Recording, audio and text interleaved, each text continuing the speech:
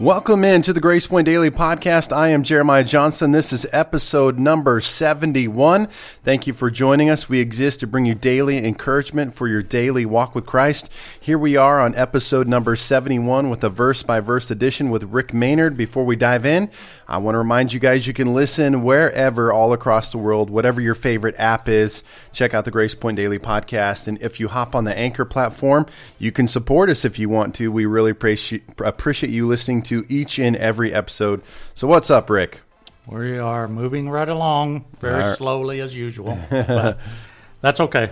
All right. Well, let's dive in. I always tell my class one of the convenient things about teaching like this is you never have to worry about what your subject matter is. It's not like preparing a sermon, and you can just go verse by verse. How long it takes, that's how long it takes. So anyway, we were finishing up in verse 3. We're actually starting with verse 4 today, but in verse 3 it was David giving Solomon some orders, and we know that he's on his deathbed at this time, David is, and so he's been giving Solomon some advice for the future. And I just had a couple notes here that, and this sounds, you have to explain this, but the reward for obeying God is not the same for everyone. Now, we all have rewards, but God tells us to do specific things. And the rewards to that may be specific for our family, for my personal life. So, just because David said, okay, Solomon, if you'll do such and so, God will reward you, God will be faithful to you, those were specific to him.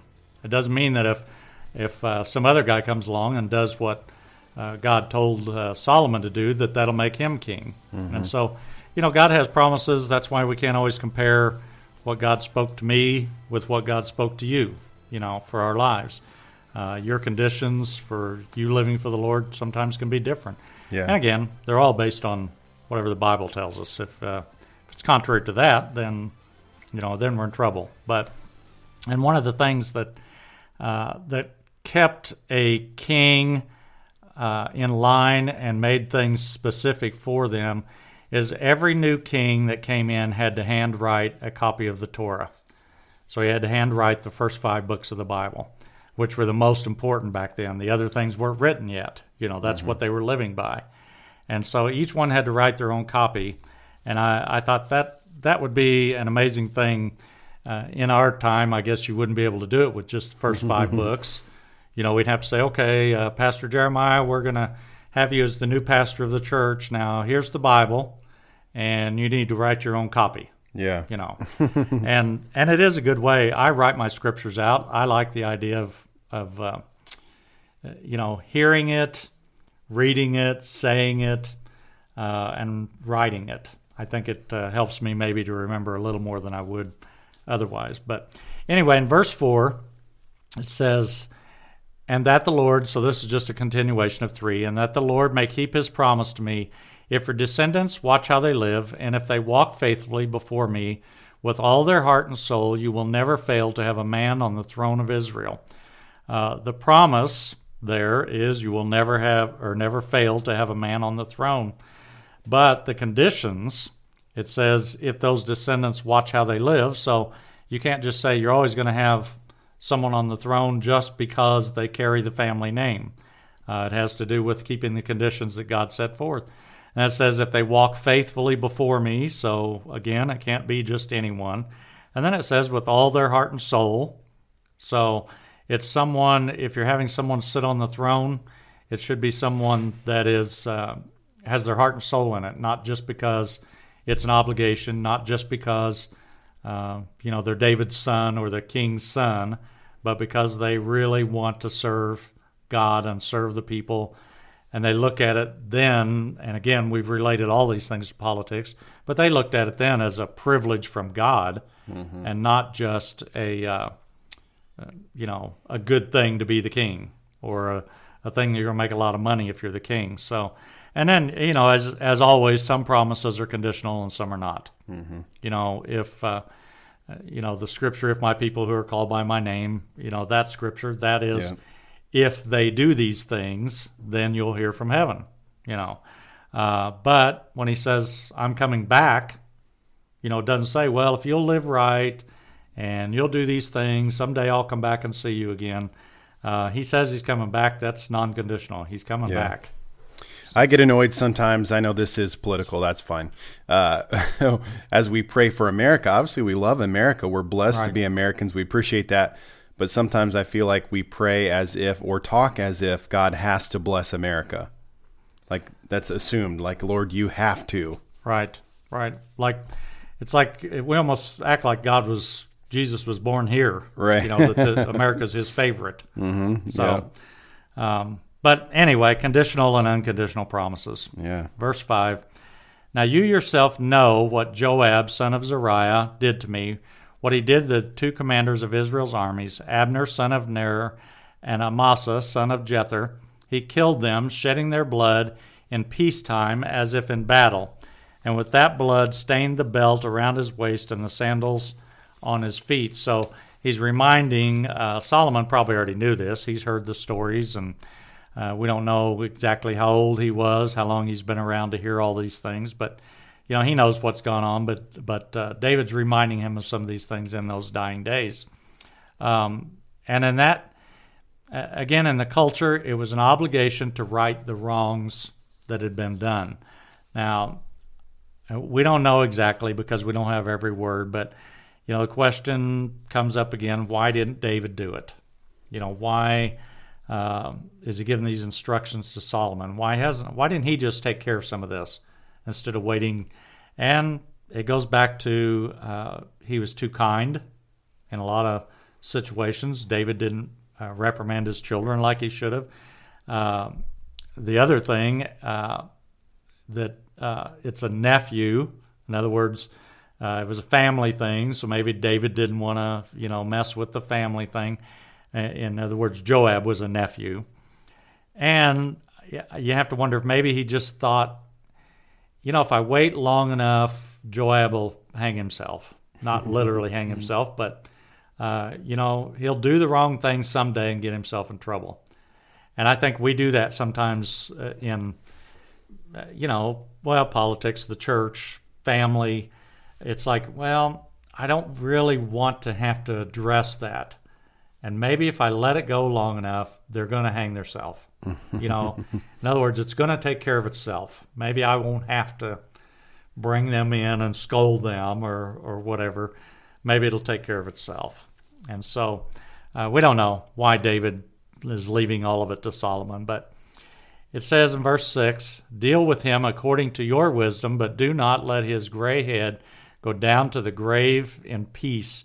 So he recognizes, we know Solomon because we've read the whole story. We know about Solomon's wisdom, but David recognizes that even in his own son as the man that's going to be the king. He says, you'll know what to do. And there's not much mercy there because he's not just saying, well, I hope Joab dies, in the next few years, or he's not asking for a natural death. But it's a violent death. In other words, don't let his gray head go down to the grave in peace. In other words, I'm not asking that he just pass away slowly at some point. I hope he has a miserable life. Yeah. And again, they weren't living under grace and mercy like we are. They lived under the law, and the law was an eye for an eye and a tooth for a tooth. Yeah. Wow. And so he's basically saying, I hope he has a miserable death. That was a sound effect on the show. There's a sound. Yeah, God's calling. He always calls in the middle of this. That's how we know it's for real. But anyway, but then he goes on and he says, but show kindness to the sons of Barzillai and Gilead, and let them be among those who eat at your table.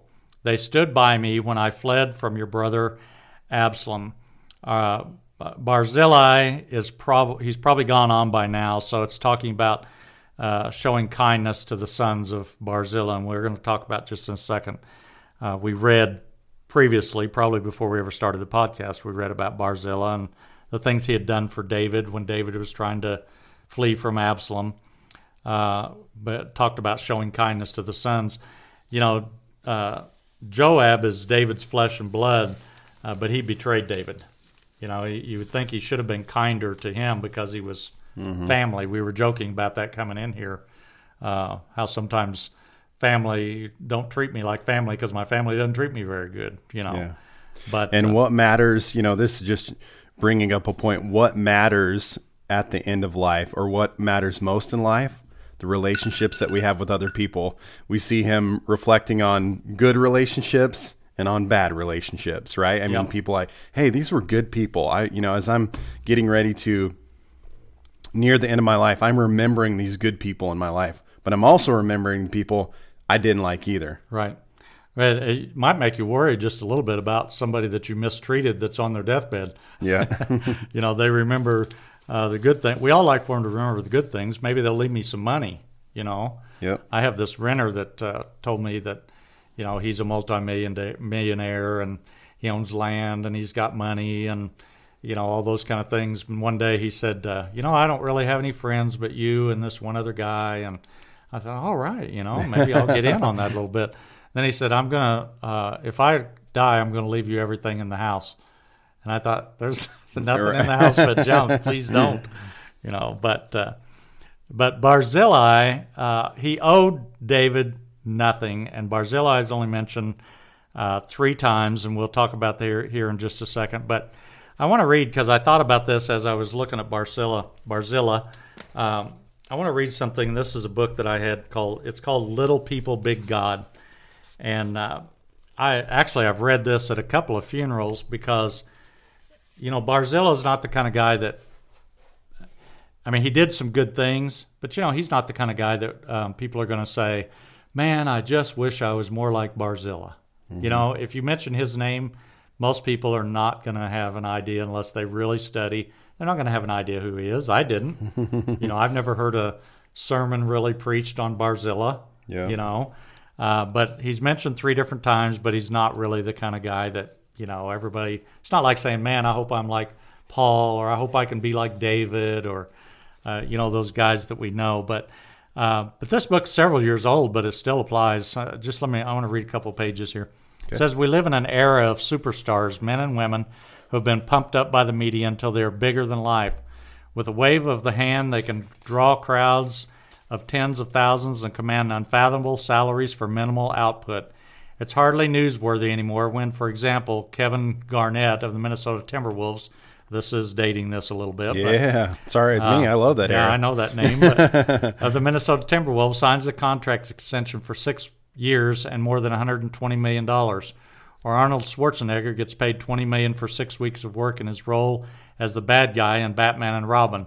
I have valeted Kevin Garnett's car before, FYI. Oh, really? Wow. Man, I'm sitting back in the day. I'm sitting next to greatness. I didn't even realize it. That's the world we live in a world of superstars. Unfortunately, the superstar mentality also has invaded the church.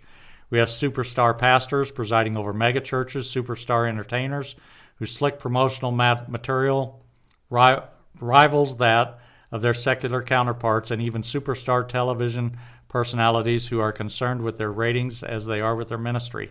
It's refreshing to discover that God has no superstars. Certainly there are people like Abraham, David, and Paul who got a lot of attention in the Bible, played very public roles in the development of God's kingdom, but they command no bigger salaries than the innumerable little people who are peppered throughout Scripture.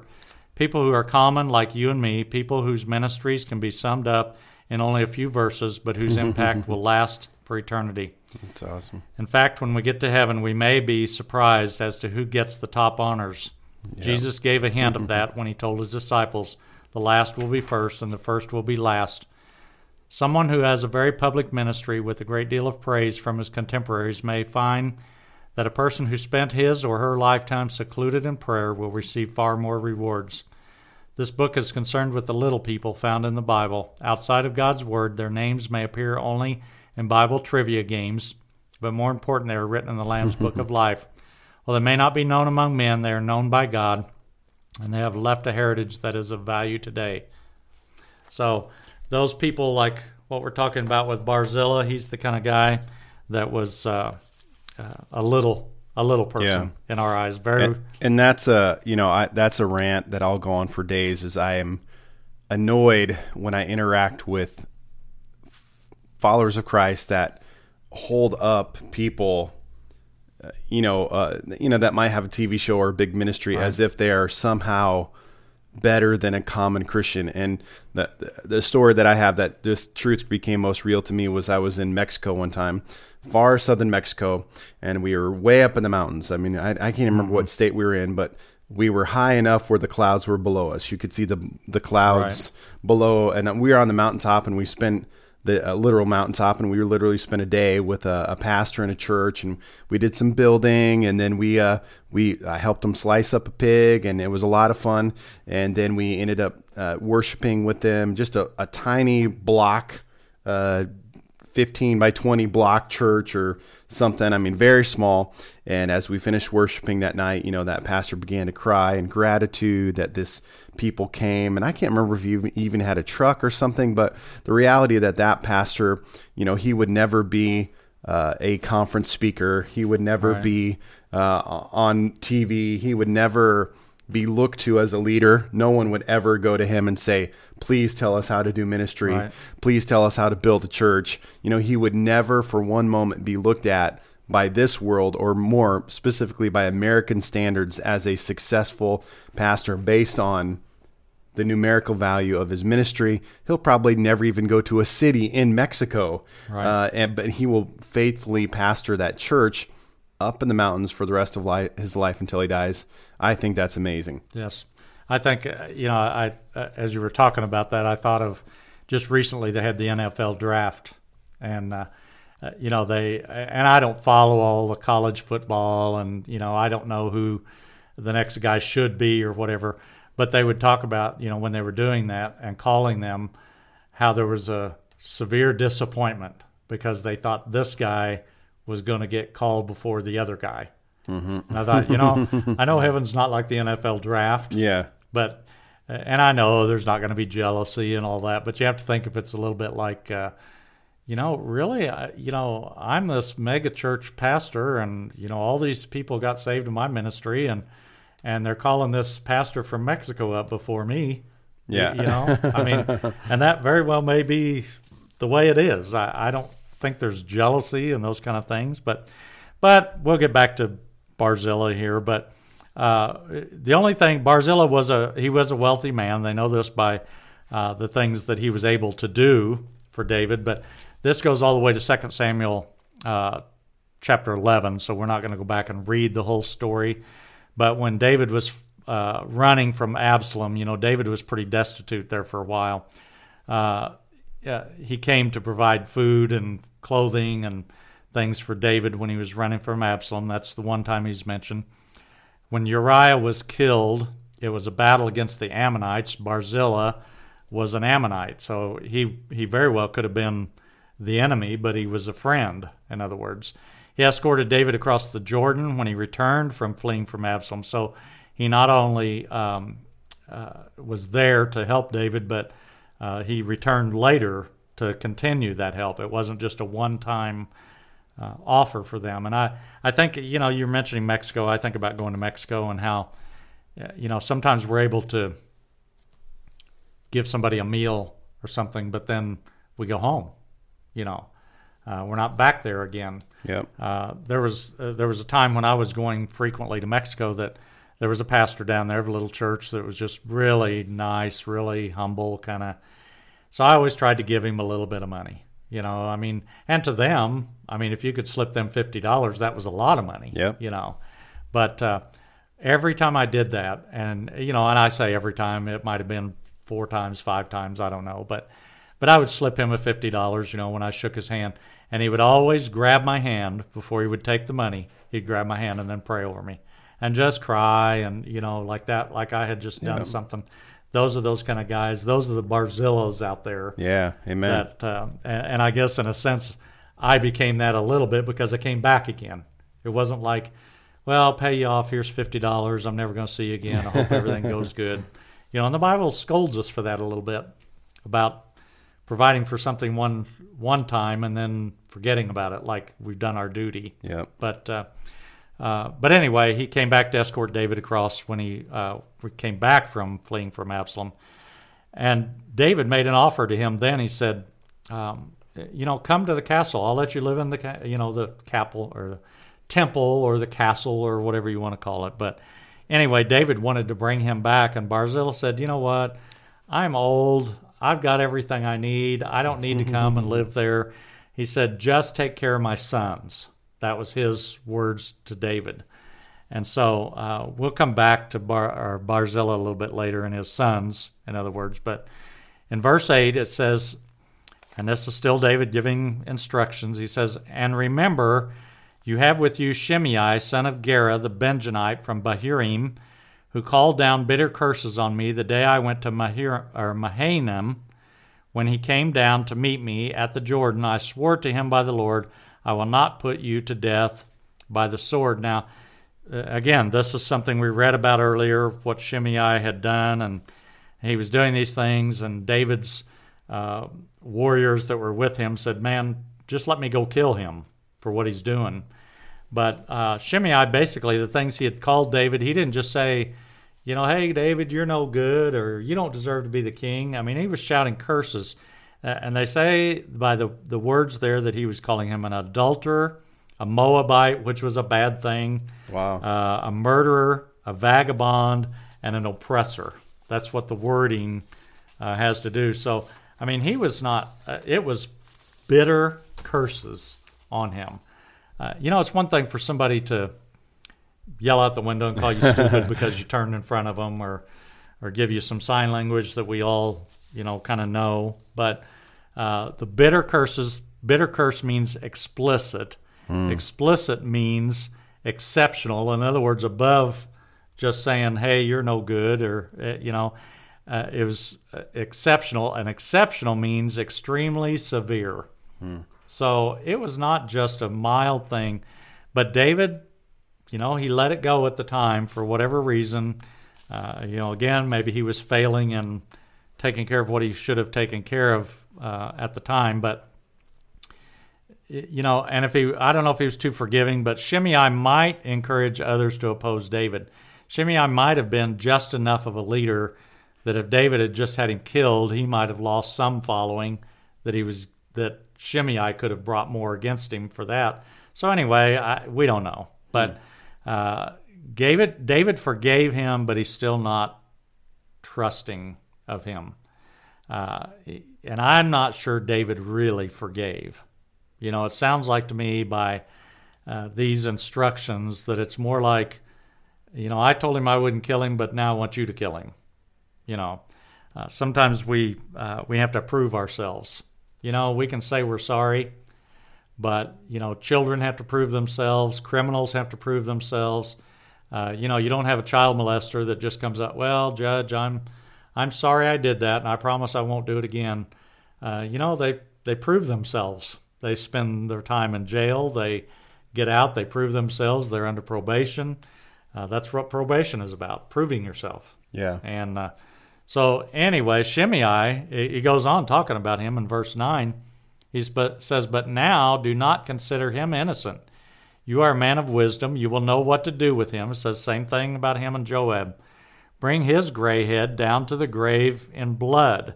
So whether it was a caution for Solomon that Shimei couldn't be trusted, whether it was revenge, I don't know. It's that idea of, give him a chance maybe, but watch him close. I made an oath. I promised him that I wouldn't kill him. But that promise doesn't apply to you. So it's a little bit of a way of going around things. But somebody mentioned something somewhere where I was reading, and I really had never thought about this because, our question would be, why didn't he just kill Shimei? Why didn't he just get rid of him as soon as he did something wrong? But somebody was talking about in God's ultimate plan, the descendants of Shimei were Mordecai and Esther. So had David killed Shimei when all this happened, maybe we wouldn't have had Mordecai and Esther. Mm-hmm. And so, sometimes you think about that, and it's like, man, that's pretty amazing when you think about, people maybe that don't serve the Lord. Maybe someone has done damage in the church. They've been so critical and have torn down the church and torn down the pastor and those kind of things. And you think, man, why doesn't God just strike them dead for what they've done? But then maybe you look back and it's like, but look at their kids. Look at their niece or nephew, or, if God had struck them dead, we wouldn't have. Yeah, that's a good point. Their next generation.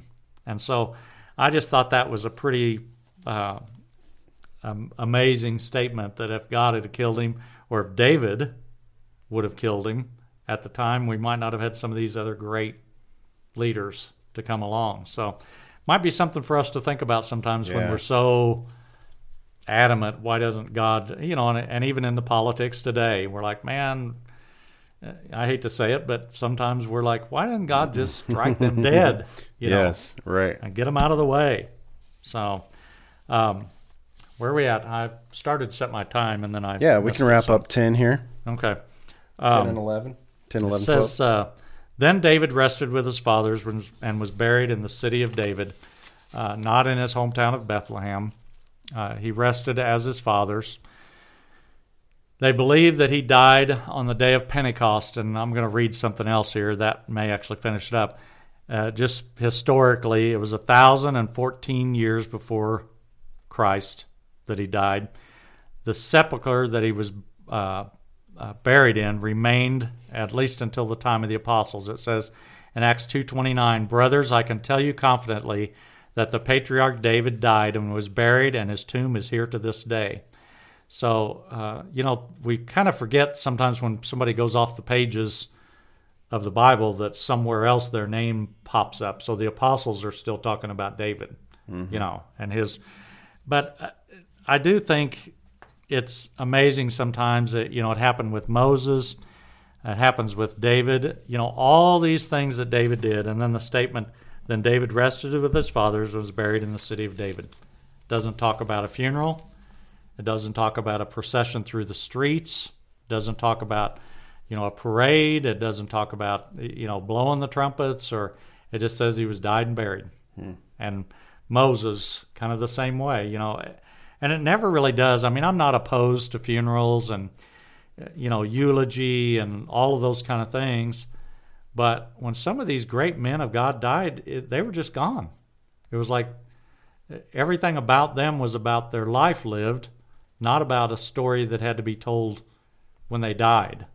And, there's no funeral. It doesn't talk about grieving. It doesn't talk about mourning and all of those kind of things. David, with all the great things, and I know he had some failures, but with everything that happened, now he's just gone.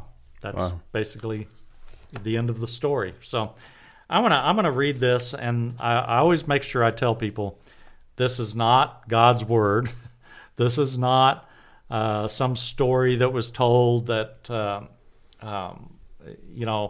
well, I missed that part of the Bible, or it's not told as fact, but it's part of what you have in the Jewish culture is the midrash, which is it's stories told to try to explain something or to incorporate a verse into it, that maybe these were the circumstances under which David wrote this verse or this chapter of the Bible. Some things we know for sure.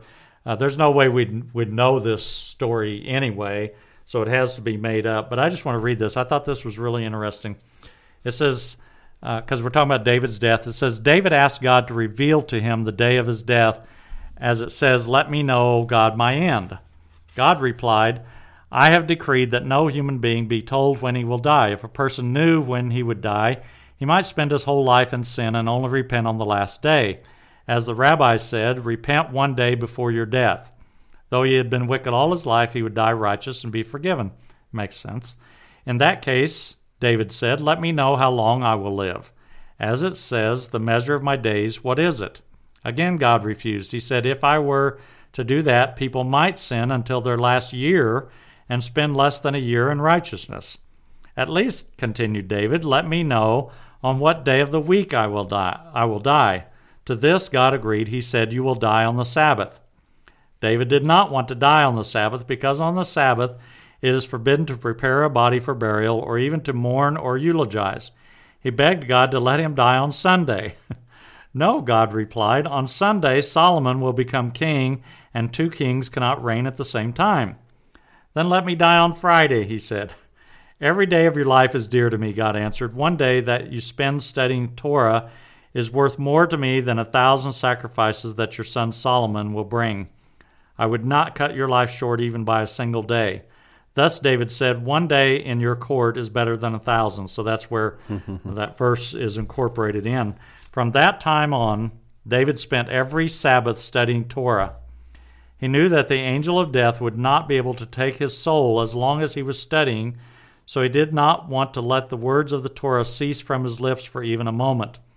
When the day came for him to die, the angel of death came and waited in vain for him to stop. As evening approached, he realized that the only way he would be able to fulfill his mission would be to distract him, so he went out to the garden and began shaking the trees. David heard the noise and went out to see what it was. Still, he did not stop reciting the words of Torah. As he went down the steps to the garden, one of the steps became loose, and as it moved, as he put his foot on it, David was caught off guard. For an instant, he stopped saying the words of Torah and died immediately. That day was the holiday of Shavuot, or Pentecost, and is remembered as the anniversary of David's death. So kind of almost a silly story, but I just thought David probably was known as a man of the word, or that story probably wouldn't have been written about him. But wouldn't that be an amazing thing if that were the case, that God said, I can't come as long as you're studying my word. Yeah. You won't die. And someone would have the word on their lips so intent that the angel of the Lord had to wait on the sidelines because, man, I can't take him while he's studying, and he's always studying. Yeah. He's always there. Yeah, So, it's one of those stories with a great meaning behind it, whether or not it's a true story or not. Anyway, we probably ought to quit there. Well, whether you are David, Barzillai, Solomon, whatever, we see the continued real point is that we would just serve God faithfully with all of our heart, mind, soul, and strength. Be faithful to do what he's called us to do. Whatever is in front of you today, tomorrow, that you would daily walk with Christ. That's our goal here at the Grace Point Daily Podcast. Hey, like it, share it, tell someone else about it. We will talk to you next time.